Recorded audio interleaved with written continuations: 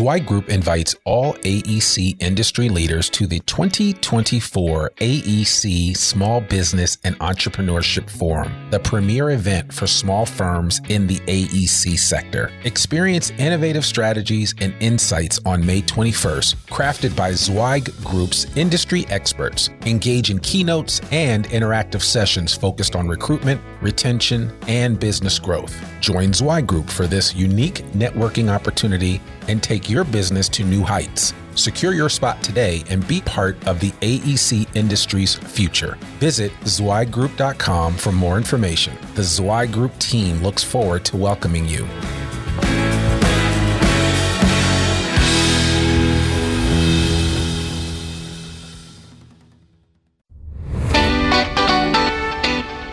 Welcome to the Zweig Letter Podcast, putting architectural, engineering, planning, and environmental consulting advice and guidance in your ear. Zweig Group's team of experts have spent more than 3 decades elevating the industry by helping AEP and environmental consulting firms thrive. And these podcasts deliver invaluable management, industry, client, marketing, and HR advice directly to you, free of charge. The Zweig Letter Podcasts, elevating the design industry one episode at a time.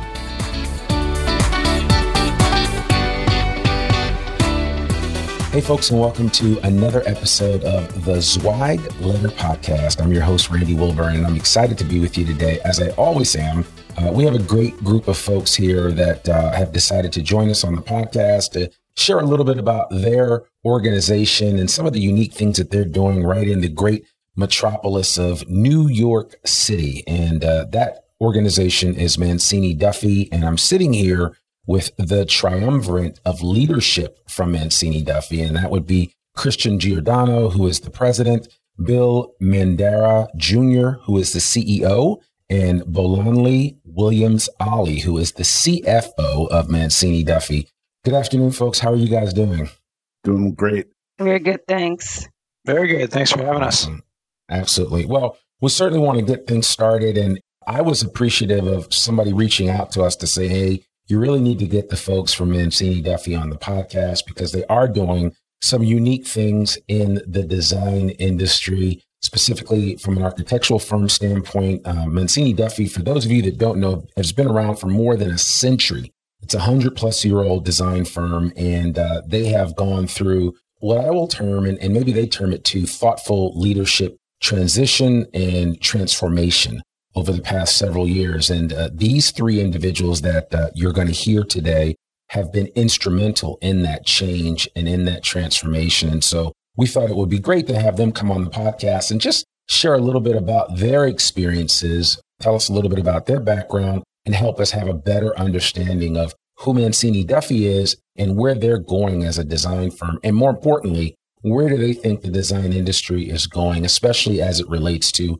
architectural firms. So listen, I'd love for you guys just to share your origin stories. And I'm a guy, so I'm just going to say ladies first. So Bolanli Williams-Ali, CFO, if you wouldn't mind just sharing your quick origin story with us, and then I'll get to the guys right after you. Yeah, sure. So once again, thank you for having us. We're really excited and happy to be here. As Randy said, my name is Bolanli Williams-Ali. Very non-traditional path to CFO. Built my entire career within the AEC industry by chance. So I did not study finance or accounting or anything architecture related. I studied math and ended up looking for a job when I first was graduating and stumbled upon a job listing in an architecture firm. And my connection to the industry was a technical drawing class I took in high school. And so that essentially led me on this now 15-year path, working my way up from a junior project accountant to now CFO. Mind blown. Lots of things happened along the way. Very early career crisis where I went and ended up getting another master's in education and policy, which is one of my passions. But then about 5 years ago, got a phone call from Christian Giordano saying he was assembling a new team at Mancini and if I would love to come and join to run the finance group, which I did. So I joined as controller within the year. The next year I became CFO, and then the following year became one of the owners. And here we are now. Wow. I love hearing stories like that. I mean, I've been in this industry. I know I don't look that old, but I've been in this industry since the 90s. And this industry has changed tremendously. And I don't know that I would have heard a narrative like yours 15, 20 years ago. And some of you, I mean, Bill, you've got some gray hair too, so you could probably concur with me on that. And yeah, Christian, we're probably a similar vintage. Right. Yes, absolutely. Absolutely.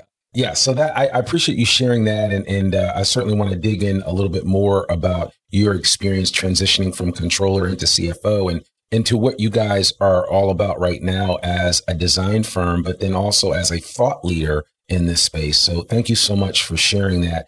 Bill, do you want to go next? Sure. So, unlike Bola, I actually had a pretty traditional path forward. My entire family, since coming here from Italy about a century ago, had been in the construction industry in one way or another. Most importantly, my dad, who was a general contractor. So since I was probably a zygote, it was, you're going to be an architect. This is what you're going to do. And it was always just a thing. So that's kind of what I did. And obviously, I did the music parallel to that. But yeah, pretty traditional.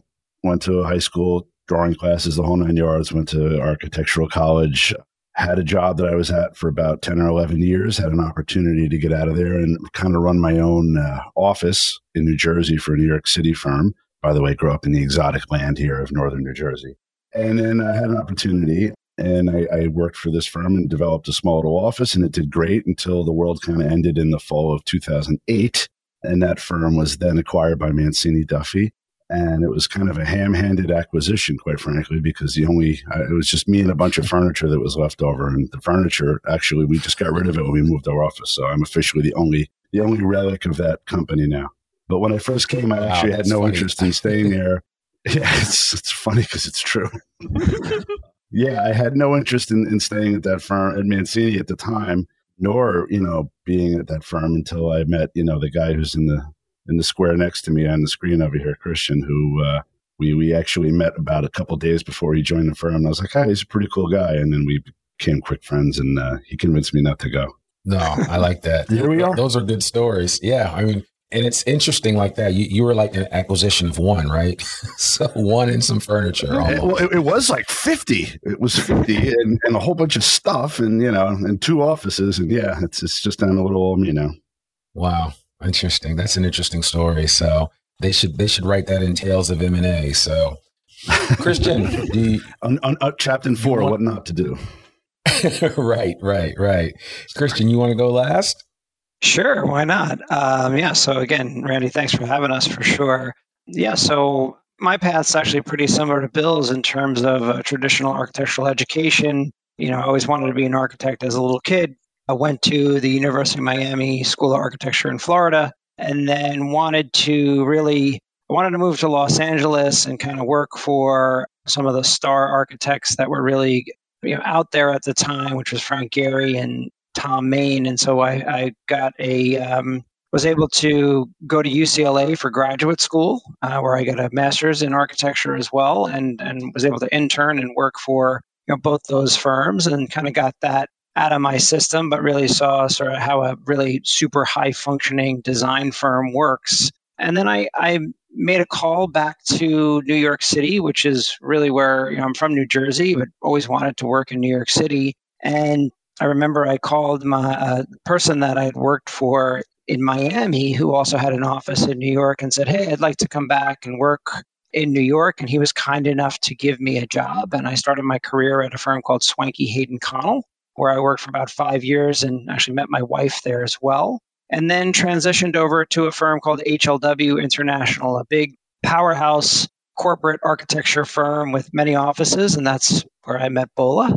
And ultimately, kind of worked my way up there to run that office, to work on a lot of international work, all the while kind of having this entrepreneurial idea that I would one day go out on my own, start my own firm, or some combination of the two. And then when the Mancini opportunity came along, that's what I did. I switched over to Mancini from HLW and was given the opportunity to start to run the firm.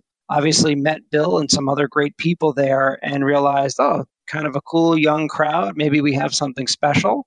And then, I would say to the credit of the leadership that was there before us, they kind of got out of the way. They let us, begin to transform the firm. And we can get into kind of how that happened. But at the end of the day, it was, we took over that firm and we created a different culture. And from there, brought that into all the other initiatives and entrepreneurial things that we do today. Yeah. And I think it's interesting. And that was Ralph Mancini was who originally offered you a job right there at Mancini Duffy. Is that correct? Yeah. Ralph was one of the first people that I had met. I had this other guy, Tony Sharippa, who worked at the firm. But Ralph, kind of recruited me. He got my name from another person in the industry named Ray Arnold, who ran or still runs a firm called VVA, a project management owner's rep firm. And I met Ralph, and I tell you, from the moment I met Ralph, I loved him. He was probably one of the most charismatic, unique individuals. He did not fit the typical architect mold whatsoever, was all about his clients, was all about promoting his firm, his people, and really just a force of nature when he entered the room or the building or even walked on the street. He was a very, very recognizable character. So it sounds like it wasn't a difficult decision for you to move over from HLW to Mancini Duffy. I mean, given the infectious nature of Ralph Mancini. That's for sure.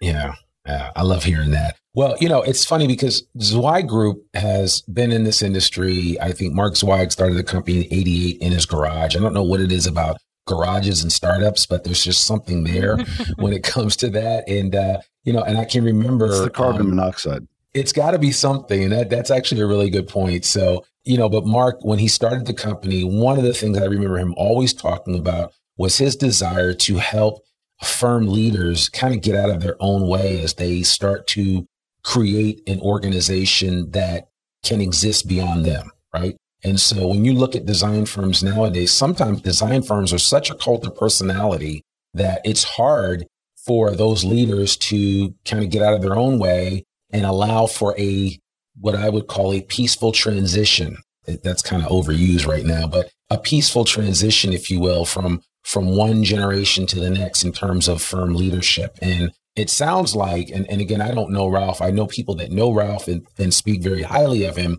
but it sounds like he understood what a real transition, a good quality transition looks like in the design industry space for an architecture firm. He kind of held that close to his vest and acted upon that as he sought out different leaders to be a part of what he envisioned Mancini Duffy to be in the future. Does that sound about right? Yeah, absolutely. Sure. Absolutely. Yeah. Ralph actually retired in 2007 when his wife got sick, and he had sold the firm to Tony Sharippa and Dina Frank and a few others. And they had held that, kept the firm going and actually grew the firm substantially until the financial crisis at that time. But Ralph had the foresight to really see that the firm needed to go through another transition. And that's kind of where we all came in at that point. We were, life's about sort of being at the right place at the right time. That definitely was, our case for sure. At the time, Mancini was coming out of that 2008 recession. And Ralph kind of spearheaded us getting in there and taking over. And again, I think what made him unique was he was about the people and the culture of the firm, right? It was all about, kind of who worked there, having fun at work, not taking yourself too seriously, doing really good design work.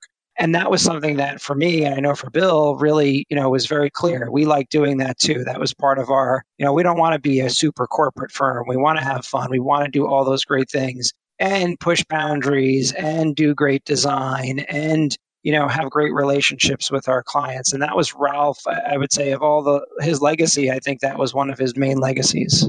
Yeah. And sure. So how did you guys kind of marry each of you? Like Christian, you have a unique design background experience. Bill, you have a unique design background experience. And then, how did you kind of, merge those two together in terms of bringing your strengths to the table to accentuate what Mancini Duffy had already been doing in the industry? So for the two of us, it actually works out quite well. We actually, because, I've really been more on the technical project architect, manager. I always said I was never really a quote unquote project manager as much as I was an architect who managed projects, if that makes any sense. But, my background was always more on the technical end, the right detailing, making sure it works, understanding that, and, some design stuff here and there, but not as much. So it actually works out quite well with Christian, where he's more, he's a super talented designer. So from an architectural standpoint, we just kind of meshed together well. Yeah. Yeah, totally agree. I mean, Bill and I are truly a perfect complement to one another. I mean, Bill knows this. If there's a technical question that comes up, I probably start sweating and I'm not sure I can answer that kind of thing. And I immediately get Bill involved, and Bill is able to, no problem, come to the table with all the right answers and figure it out. And then on my end, I can speak the design language that needs to be spoken. I can kind of, let's say, play both sides of the fence when it comes to that. Talk to the clients about design in a practical way, and then talk to the designers in a very, let's call it, designery way. And I'm able to kind of get the most out of both the client and the designers at the same time to hopefully push the project forward and be a bit innovative. And then Bola's really in charge at the end of the day, because she's the one that, signs all the checks and makes sure that, Bill and I aren't off doing all sorts of crazy things. And I will tell you, Bola knows I can easily be distracted by, shiny objects and colorful balloons and lollipops and ice cream. And Bola is able to reel me back in and make sure that we have a real business that functions at the end of the day. Yeah. Well, Yes. and I'm glad you mentioned that, because actually I had not forgotten about her, and there is some specific questions I did want to ask, but since you brought that up, I will say this, that Bolanley, you can respond. What was it like for you as both a controller, so that's looking backwards, right? And then now a CFO looking forward, and you had the skill set and some of the prerequisite experiences that has kind of set you up for the role that you're in now. But how have you been able to reconcile that focus, right? Because before you had to look back. Now you're constantly looking forward while keeping these other two guys in check. So what's that like? Yeah, so interestingly, I say, even though I joined Mancini with the controller title, I've always acted a role above. I think even before I stepped into a management/leadership position. So when I was a project accountant, I was always looking forward. I think one of the things I'm extremely passionate about is project managers fully understanding not just where they are to date, but where are we going, right? Using the data that we've seen happen on your projects, how can we make sure that your projects finish on time, on budget, with profit? And so, joining as controller, I had the opportunity to, one, just fully understand the firm. How was this firm reporting finances? How are we handling our day-to-day? How are we using the data, from a look-back period to help inform the decisions that we were making? And so I think I've always just brought that strategy. And so after a year, Christian, Bill, and I were just like, okay, enough of this controller title. You're really, operating at a CFO level. You truly are strategic business partner. You're keeping us on track. You see the vision of where we're trying to take the firm. We appreciate everything that you are saying when it comes to the numbers. And I think also just, breaking things down in ways an architect or a designer can understand, right? Speaking in their language, knowing how to present that data to them so they understand our position at any point in time was key to, my promotion, so big difference. I mean, I was fortunate to be able to make that jump really quickly in a year. I would say controllers now, the role of a controller and the role of a CFO is constantly changing. I'm sure you've heard this. There's a transformation happening in the role where controllers are not just reporting on history, right? They're being challenged to think about their roles and positions better and how they can really add value in their current position. So for me, it's been fun. It's been a ride. It's been a huge lesson, right? I became CFO, and then the following year, we jumped into a pandemic. And so, hooray for me, first time CFO and having to lead a company through a huge global crisis. Yeah. BOA has a great way of, like she mentioned, it's really true, of taking things in a way where we can understand them as architects. Not that we're all not smart people. We're all pretty smart, but I'm an incredibly visual person. Like, if stuff isn't color coded, so if I see a sheet with a bunch of numbers, my eyes glaze over. And so one of the things I'm very grateful for BOA over is, we're at the end of the day, we're creative people. So yeah, she has a great way of explaining things and putting things into a way that we can understand very easily, which is great. Yeah. I love that. Yeah. Well, I mean, as I heard Bolanley talk and explain the situation, I've always been told this, and I've heard this expression several times, is that your gift makes room for you. And clearly her gift has made room for her at Mancini Duffy. And she is making a tremendous, she's making a tremendous difference within your organization. So I appreciate you sharing that. I appreciate that. Christian, Bill, you hear that? I agree with all of it. So. Of course. Yeah. So now you guys, not one to let grass grow under your feet. I mean, all of you guys have decided that it's one thing to just run a successful design firm in probably the greatest city in the world, right? I mean, and I'm biased. Like you guys, I come from North Jersey too. So, New York City is near and dear to my heart. And so I get it. But that's not enough for you guys. You guys have decided that, Christian, you're out here starting podcasts. You have the Anti-Architect podcast, which is a great podcast, by the way. And you guys have also created a product. It's called the Tool Belt. And I certainly want you guys to talk a little bit about, deciding and seeing a need within the industry and saying, you know what, we can fill that. We're not going to wait for some tech folks out west to do it. We're going to come up with it ourselves and develop a tool that we see will not only allow us to benefit from it, but that we can make available to other organizations and other design firms. So I would love for you, first, let's just talk about that. I do want to get your quick thoughts on the Anti-Architect podcast and your biggest takeaway from doing that, because that's going to lead into something else I want to share. But in the meantime, I want to talk about the Tool Belt. And if you guys, I don't know if that's patent pending or not, but if you guys could just give the audience kind of a Cliff Note version of what the Tool Belt is. Yeah, absolutely. So the origin of the Tool Belt started from an early strategic planning exercise that we had done, as a matter of fact, with someone from the Zweig Group many, many years ago, Ted Majeka, who's retired from Zweig. And he was doing some strategic planning for us when we had done our initial ownership transition to myself and Bill and Bola. And we, and some others as well as at the firm, which I do want to mention, Scott Harrell and Jessica Amato as well, who are also owners of the firm.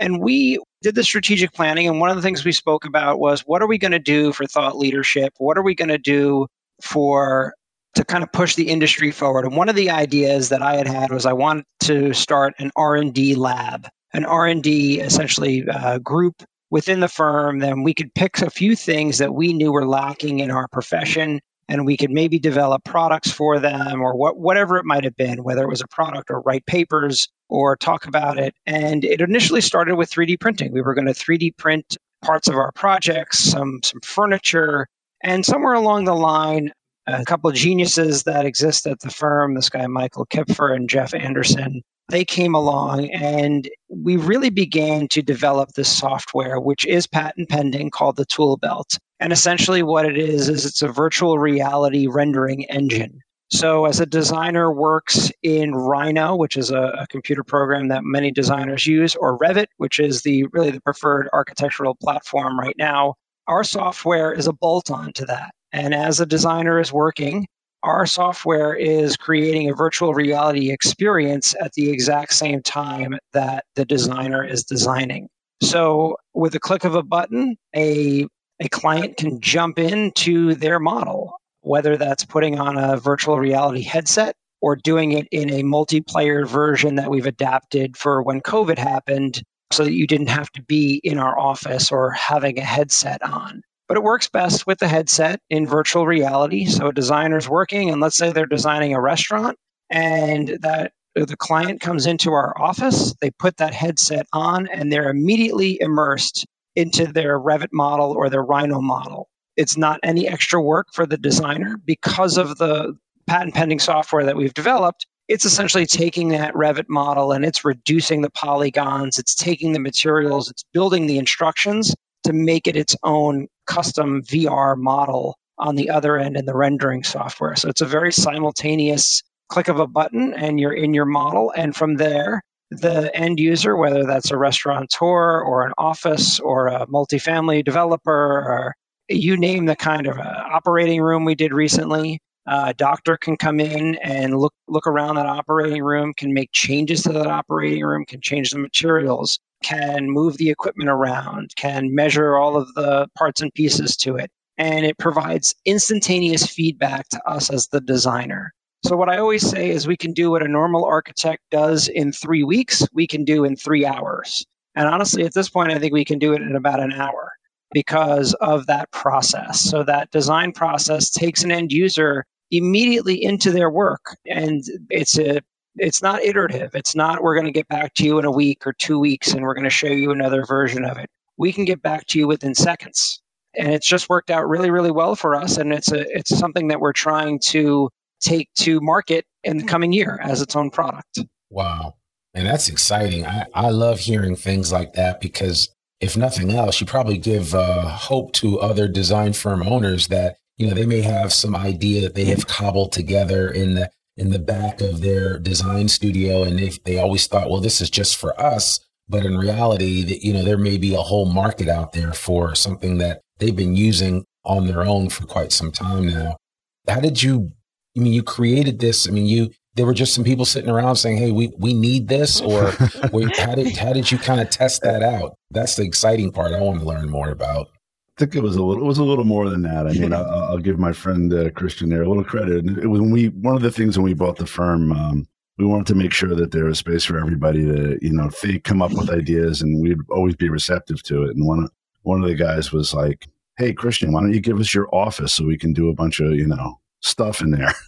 And he's like, sure. So he came out and sat on the floor with the rest of us and, gave up his office. And that was actually our first design lab, which is now really the focal point of our office. And Randy, that's the garage photo. Okay. That Christian's office. Yeah, that's the start of it. Yeah. That's it. Okay. All Bill, right. as you're saying. That. No, I was just really, I think that, by making room for or listening to people, which is intentional on all of our parts, to listen to people and listen to their ideas and, give people an opportunity. If somebody has a crazy idea, why not give them a little bit of time, give them a little bit of money and see what happens. And, some great things can happen, as Christian just elaborated to.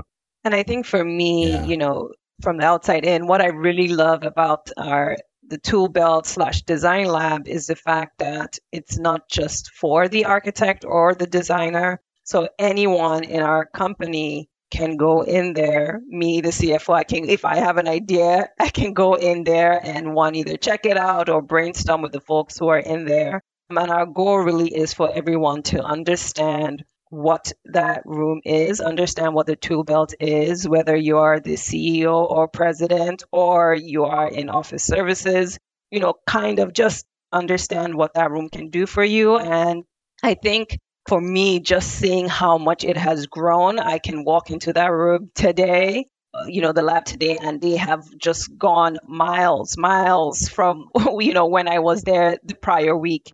And so it just fosters engagement, right? You're fostering a culture where your ideas are listened to, your ideas are honored. It's incredible for nurturing our people.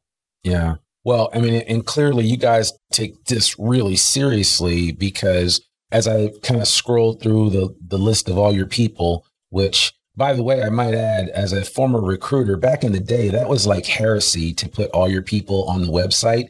But I'm seeing more and more firms are being bold like that, to put all their folks on the website. And I think it's a testament to a firm and their culture. I think it also shows the changing of the guard in the industry as a whole, right? From an executive search standpoint and all that. But I say all that to say that I noticed that your organization, like, I couldn't put my thumbprint on any one type of individual. You look like you got like the United Nations is represented by your company. You have a little bit of everybody from everywhere. And I know diversity is an important metric and an important thing for Mancini Duffy. You guys have essentially, in just a few years, totally transformed the culture of this organization. Not that it was bad before Christian took over, but it is fundamentally different now. And I mean, not that you guys have to take credit for that, but what do you think has been the secret sauce in how Mancini Duffy has been able to iterate and to, transform themselves into this new type of design firm that others can aspire to and look at and say, I want to be like that? I mean, a lot of the hiring. Yeah, I mean, I'll start. Everybody, chime in. But on my end, initially when it took over, I was heavily involved in a lot of the hiring, and I've always said that I generally know pretty quickly if it's somebody I want to spend time with and I want to work with, and I think it's a matter of finding people that are genuine people, that are people who aren't afraid to be themselves, whatever that is. If you're you're like me or not like me, who cares? But as long as you're yourself. And I think from there, listen, we're in New York City. We're fortunate. There's a lot of very talented people in all aspects of our profession. And there's a lot of them, from a personality standpoint that are very talented, but might not be the right fit. So we were fortunate enough to be able to bring in people, even when the prior leadership group was here, that we felt kind of matched the right type of personality that we wanted.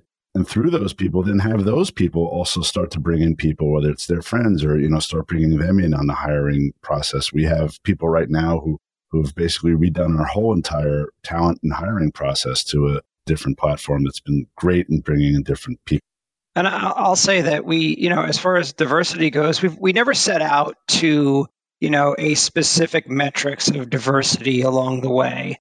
But we did set out, I think, early on was to create a culture that had people that wanted to be there and create a unique culture.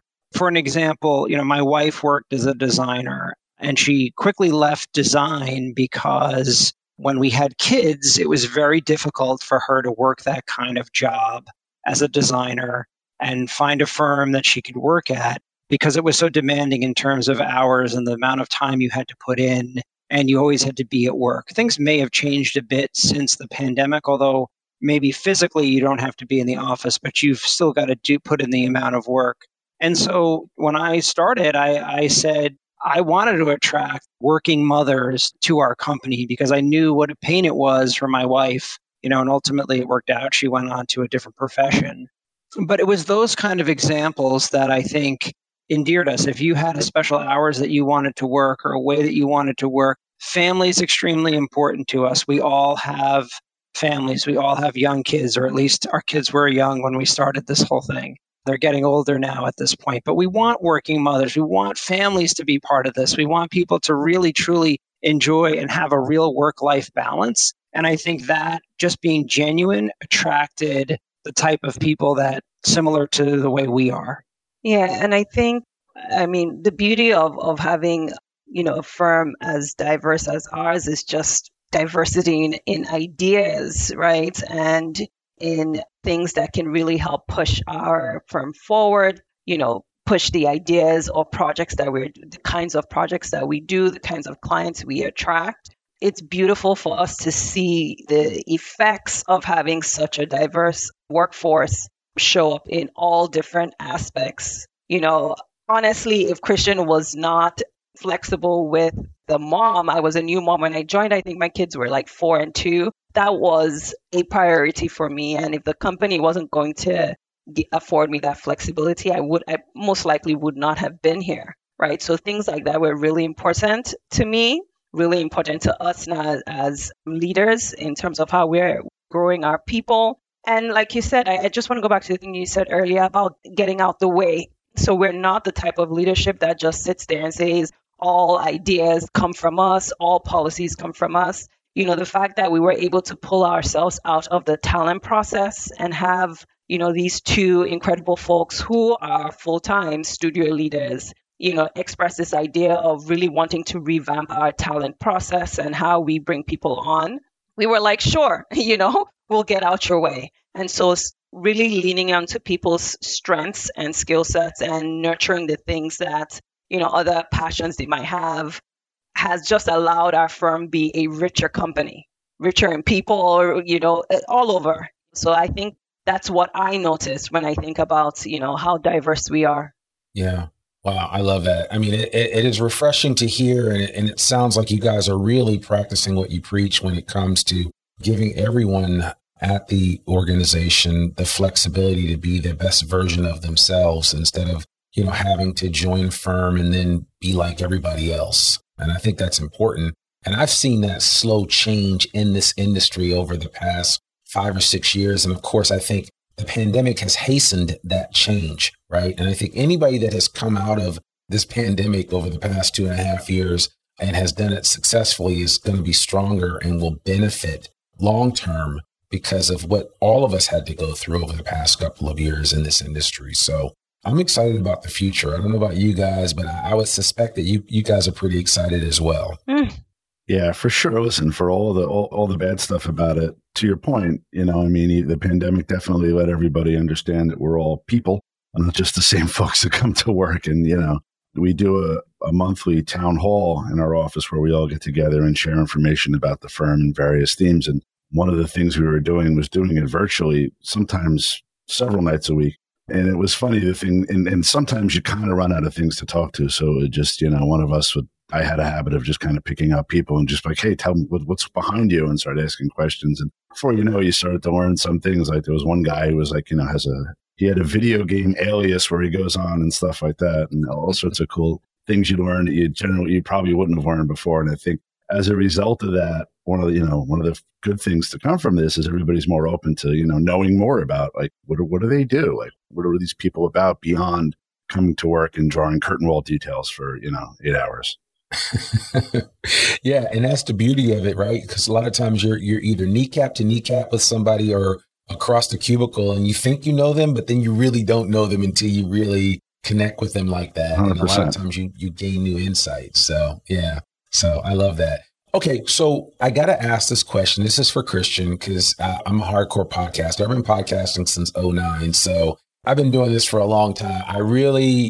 How did the Anti-Architect come about? And that is the podcast. It's called the Anti-Architect Podcast with Christian Giordano. And we'll be sure to link to it in the show notes. But I'm always excited when I see people adopt podcasting as a way to share their story, to share their truth, whatever that might be. But what was the initial impetus for you to do the Anti-Architect Podcast, Christian? So one of the things that came up a lot one of the things we do really well, I think, at Mancini is our social media.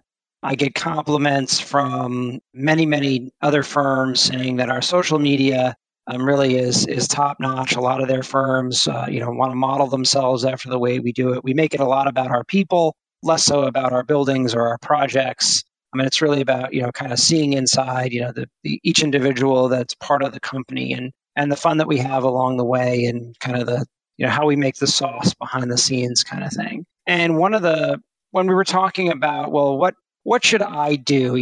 This whole idea of social media and for myself and my personal brand. And I kept saying, I don't have a personal brand. I'm not good at taking pictures of myself and posting them on the internet. It's just not, unless I have something concrete to talk about, I don't really want to be out on the internet. And I'd rather just talk about Mancini Duffy.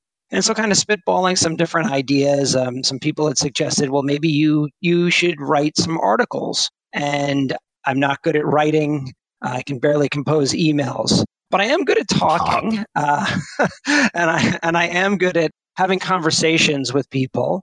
And I thought, okay, well, if I could do a podcast, then probably let me see what I could make it about. And trying to come at the industry being a little bit more progressive and a little bit critical of the industry, right? So if I can interview people about how architects work, what we do well, what we don't do well, shared experiences, whether that's with clients or contractors or consultants or anyone that kind of touches our industry, maybe other architects, designers, architecture firms, or students can learn from, this conversation, and maybe that could help propel the industry forward a little bit and kind of get out of its stuck nature in the way that it deals with, whether it's people or clients or technology. And so that's really the origins of it. And it's been almost 2 years of doing episodes and 50 some odd episodes later. And it's really, really caught on. I am always shocked when I go places and people say, I listen to your podcast.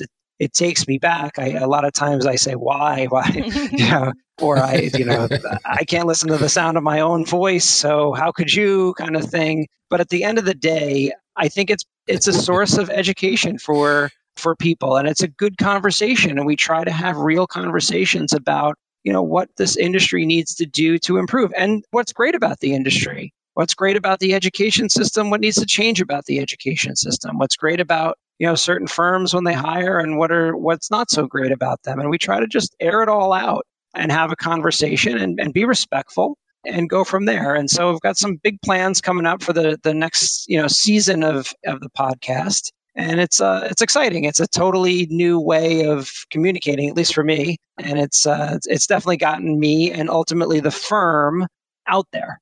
Yeah, I love that. I mean, that in and of itself, and that last little bit is important, because I'm always trying to convert design firms to consider doing a podcast, right? So I do a lot of podcast strategy consulting around that whole space. It's like, hey, it's one way to extend your brand to the world, but also it's a great way to extend your brand to your internal team from a personal and professional development standpoint. So I'm always going to get on my soapbox when it comes to that. But it sounds like you, like me, find that podcasting is a great canvas to exchange ideas in ways that sometimes you just can't, even in writing. And I will say this to you, is just as a longtime podcaster, how you sound to yourself is not how you sound to other people, because people hear you differently than you hear yourself. So just take that with a little bit of comfort, knowing that, yeah, you might sound like you're screeching, you're crawling down a chalkboard, but honestly, you don't sound like that to other people. So just let that be a comforting thought for you. I'm glad to hear that. Thank God. Yeah, for sure. So I also want to mention this, because Bolanle, I know that you work on some projects. You're originally from Nigeria, is that correct? Yes, that's correct.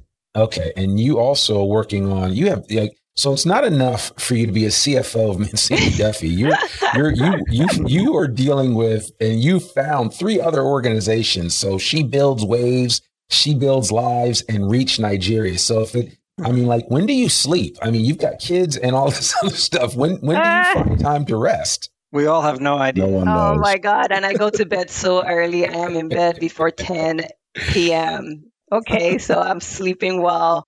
And I also authored a book recently. Yes, it's about I heard a about the year-old book. called Build Boldly. Yes, so clearly I'm in good company. We're all like multi-potentialites, right? We're always doing multiple things. So yeah, I am really passionate about giving back, generous with time, with information. I'm passionate about educating people once you know something. If be it your peers, be it people in your organization, or if you have the capacity to outside of your organization, if you know something, make it easier for the next person coming. And so She Builds Lives is my nonprofit in Nigeria. We do work around education in low-income communities in Nigeria. So I have a school out there. I have about 200 kids. It's an elementary school in a floating community called Makoko, Nigeria. We also just recently built a learning center in another state in Nigeria in an internally displaced people's camp. So we're supporting children in that community, providing them with lessons and educational material while they're going to school. And with She Builds Waves and She Builds Money, again, they're all educational / resource platforms. She Builds Waves helps women within the industry across departments. As I said, I'm an ally in the industry, but sometimes we're overlooked in terms of the support as we're navigating our career paths in here, right? And so how can you create a platform that allows women find support and find fulfillment in their careers along the way? She Builds Money is my financial literacy firm for small firm owners, right? So how do you take these big financial terms and make it simple, keep it simple, stupid for small firm owners to understand, right? So as Bill has said, we're all in business and we want to be financially successful. How do we make sure you are? By breaking down, things that you need to know, financial habits that you need to put into your business, so it's not just a hobby. So yes, it sounds like I don't have time to sleep, but I do. It's all about capacity and understanding what season you're in, right? So not all balls are being juggled at the same time. right now, this is a big growth year for Mancini. So a lot of my efforts have just been focused on what we are doing at the company. And then, of course, there's support in the other platforms that I have. So we've purely in 22 just been putting out resources. I haven't been able to host any events because all my focus is on Mancini right now. Yeah, no, I love that.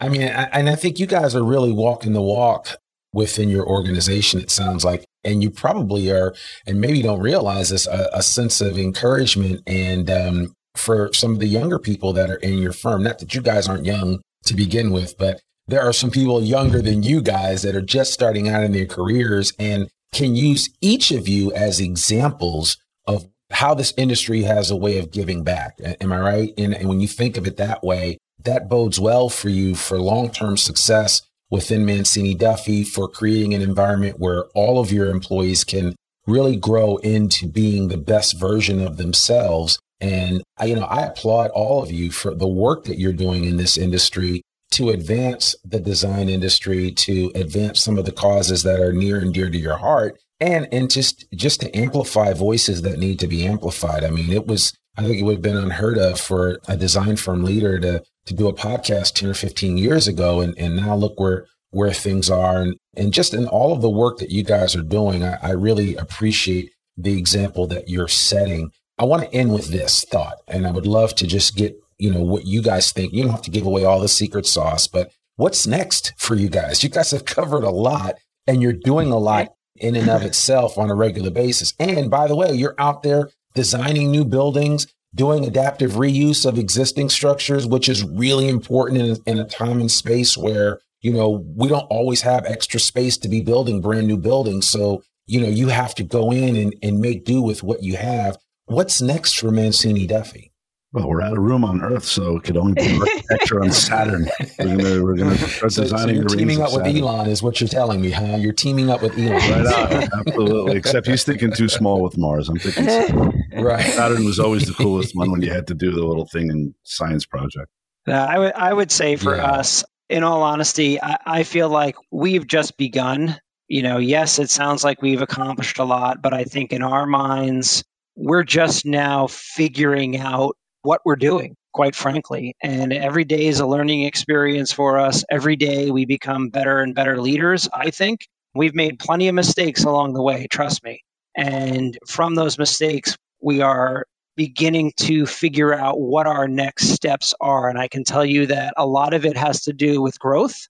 We want to grow the company substantially, whether that's through other acquisitions or through natural growth, opening up other offices. We have really expanded our footprint out of the New York metropolitan area, let's call it, and doing much more national work. We've broadened our horizons in terms of the market sectors. Mancini had never done a restaurant, 5 years ago, and now we're doing 30 restaurants. Mancini had never done healthcare years ago, and we've got, operating rooms and surgery centers, manufacturing facilities, super high-end corporate interiors. You name it, we've got a lot of project diversity along the way. We've got other products from our design lab that we are beginning to kind of formulate what we're going to do next, including a housing project. So there's a lot that we have going on. It's just, and we're just starting. So I think the pandemic, in a sense, brought us a little closer together. And as Bola said, this has been a tremendous growth year for us. And we see this kind of as the springboard for the next 10 years of growth. And when you interview us in 10 years, you're going to really hear some accomplishments. Yeah, I love that. Bill, do you want to add anything to that? I mean, I don't know how to really follow that. But yeah, no, listen, I agree with all of it. Yeah, the goal is to not stop here. Like Christian said, it's been, it's obviously been a weird couple of years. You blink your eyes and, we're at this point, we've owned the firm for several years. And I think it is great that we've made some mistakes over the years, like Christian said, none of them have been fatal, thank God. And they've all been things that we can learn from. And, my dad would always say, it's okay to make mistakes, just don't do it twice. So I think we've learned from those, and we're set to grow for sure.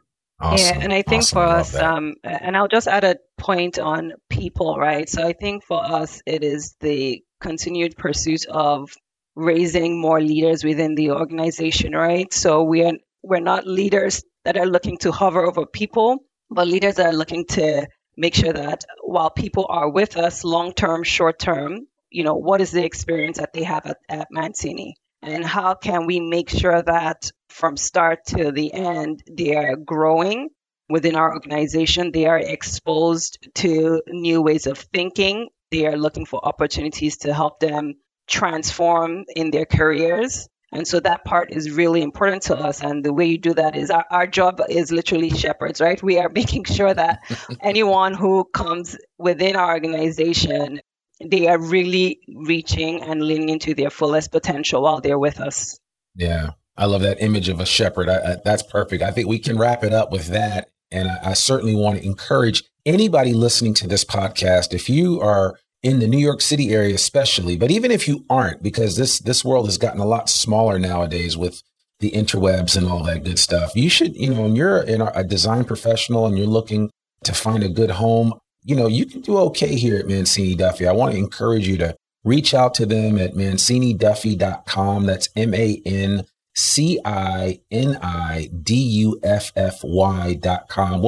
We'll be sure to put all the links to all three of these wonderful individuals, as well as a link to the website, a link to Christian's podcast, and just everything that Mancini Duffy is doing and everything that has been discussed on today's episode. But Christian, Bill, Bolanli, I want to thank you guys all for joining us on the Zweig Letter podcast today. We really appreciate it. And by the way, I do want to mention to those that are listening, if you subscribe to the Zweig Letter or you read Civil Plus Structural, you've probably seen Christian's name and some of the other folks from Mancini Duffy in some of our newsletters. Even though Christian said he doesn't like to write, they have written some stuff that's out there in Zweig publications. So I want to encourage you to check those out. And we'll be sure to link to those as well in the show notes. But guys, thank you so much for joining me on this podcast. And I'm really glad that, you were already on my radar screen, but I'm thankful for Lauren,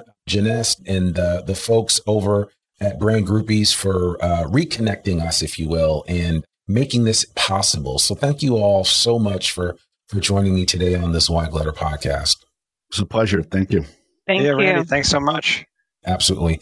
Well, folks, that's another episode of the Zweig Letter podcast. To learn more about one of the oldest newsletters in the design industry, visit zweiggroup.com. You can read articles online, listen to this podcast, and sign up for a free subscription to the newsletter and have it delivered right into your email inbox every Monday morning. Sign up today. For more info about Zweig Group's advisory services or any Zweig Group publication, visit zweiggroup.com. You can subscribe to the Zweig Letter podcast wherever you listen to it. And please consider rating and reviewing us on Apple Podcasts. I'm your host, Randy Wilburn, and we'll see you with another episode of the Zweig Letter podcast soon. Peace. Thanks for tuning in to the Zweig Letter podcast. We hope that you can be part of elevating the industry and that you can apply our advice and information to your daily professional life. For a free digital subscription to the Zweig Letter, please visit thezweigletter.com/subscribe to gain more wisdom and inspiration, in addition to information about leadership, finance, HR, and marketing your firm. Subscribe today.